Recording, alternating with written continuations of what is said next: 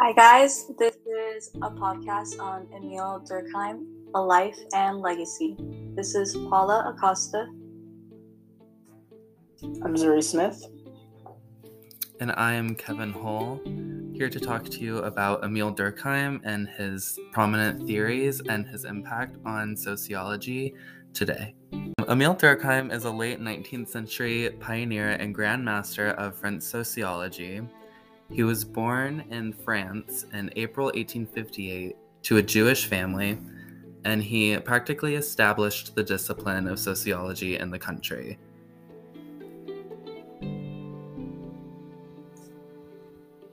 Durkheim was primarily responsible to lecture on theory, history, and practice of education before establishing the first social science journal in France. Each Saturday morning, he also taught a public lecture course in social science devoted to specialized studies of particular social phenomena, including social solidarity, family and kinship, incest, totemism, suicide, crime, religion, socialism, and law. So while he was a professor at this prominent college in France, he was known for exploring the diversification and integration of religion and culture, and his works are influenced by earlier prominent sociologists Karl Marx and Auguste Comte. It is possible that his interest in religion is due to the immense solidarity felt through the Jewish community at the expense of the Christian anti-Semitism. He was also interested in sociology and human interaction in order to avoid anomie.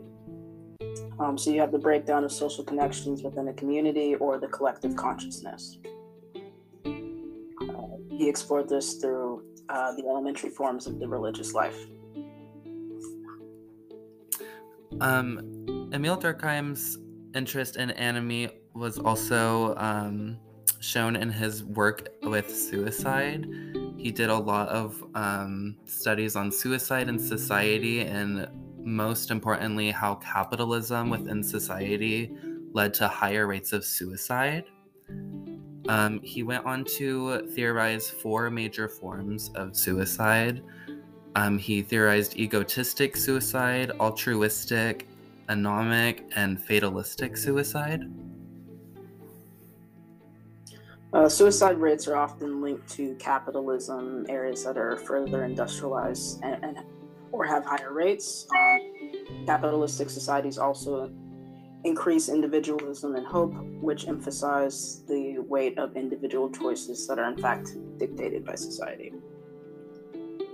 I found it super interesting when we were reading about his work in suicide and how, like, capitalistic societies, and when we look at America, like our own society, it's definitely capitalistic, and there is a huge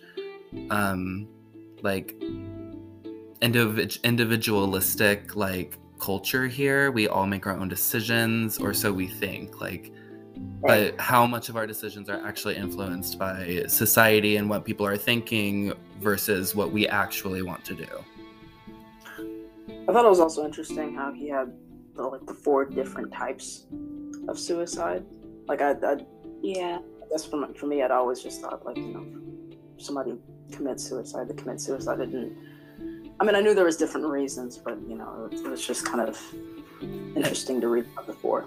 I found it really interesting that he tied it to capitalism and industrialization, and that he found that more advanced societies had higher rates of suicide compared to less advanced societies.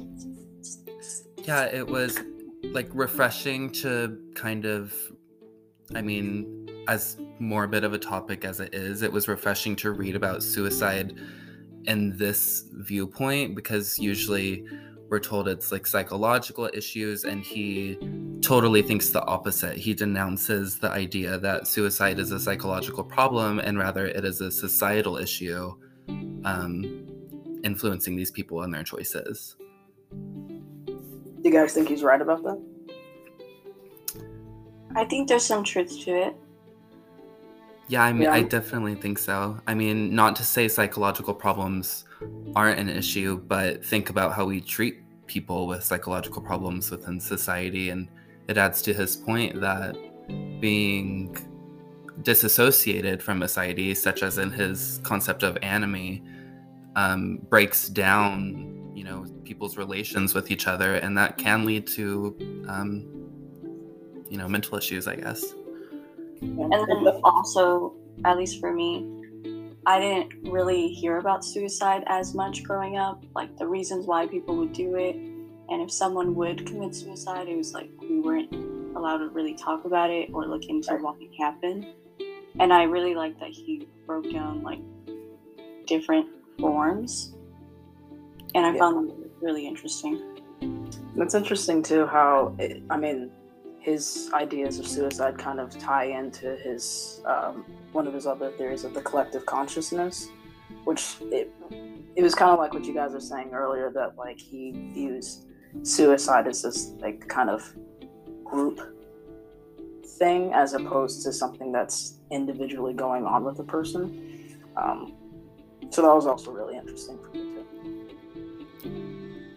Yeah, his work on organic solidarity versus mechanical solidarity also kind of parallel this idea of capitalistic societies having increased individualism, where in his viewpoint, mechanical solidarity is primitive cultures that were less diversified with little division of labor, which leads to a more homogenized society, while more civilized societies were more heterogeneous in the fact that people have more choice of labor and choice of, what kind of life they want to live.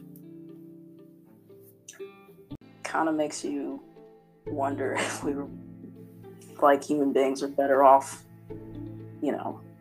10,000 years ago or however long than we are now in the societies that we're at.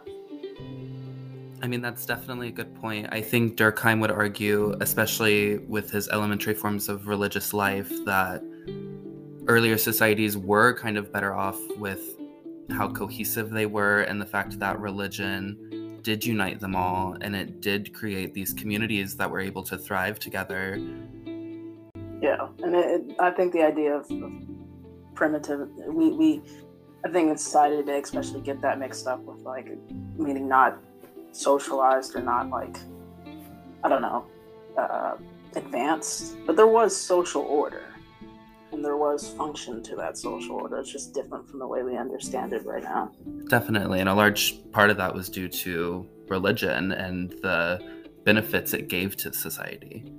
Yeah, I mean, one could argue that was a social order. And it definitely helped them stay, like, afloat as a community. Yeah. And it helped them, like, grow together.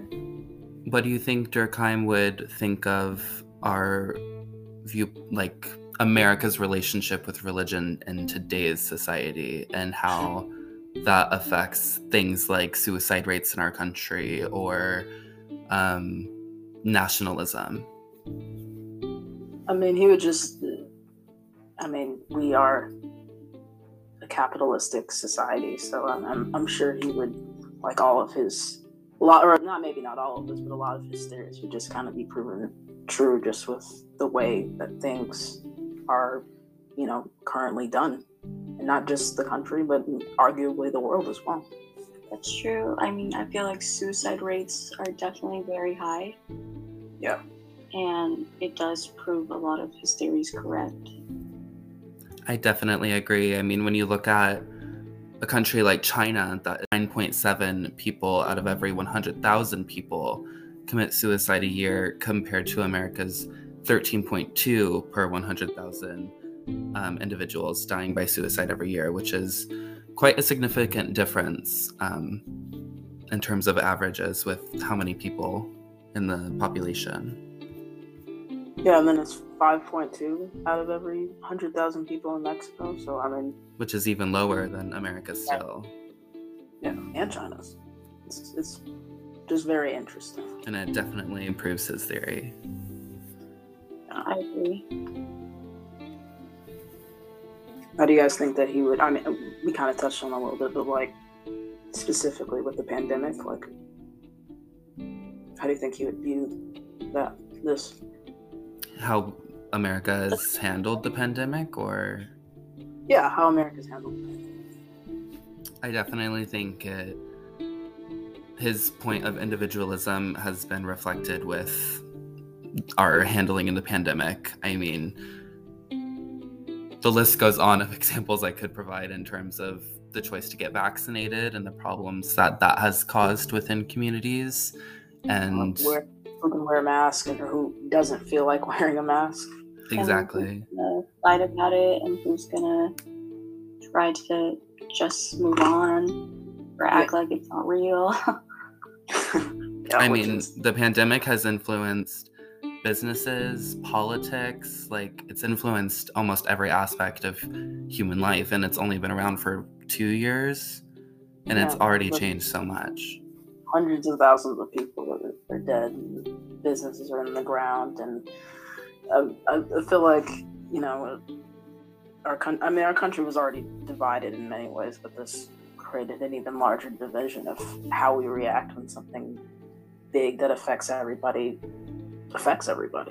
That's true. And then to touch back on like the suicide part, for example, I know at the beginning of COVID, people were really not okay with their mental states, and a lot of people unfortunately did commit suicide or ended up in hospitals because of it. Right. Yeah, I feel like it definitely affected all of us in a big way. Definitely. Well, as depressing as this has kind of been, Durkheim's theories have definitely proved to stand the test of time throughout the decades. And yeah, that has been Emil Durkheim, A Life and Legacy. Is there anything else you guys want to say before we wrap up? No, not really. Okay, awesome. Well, thanks everyone for listening. See you next time.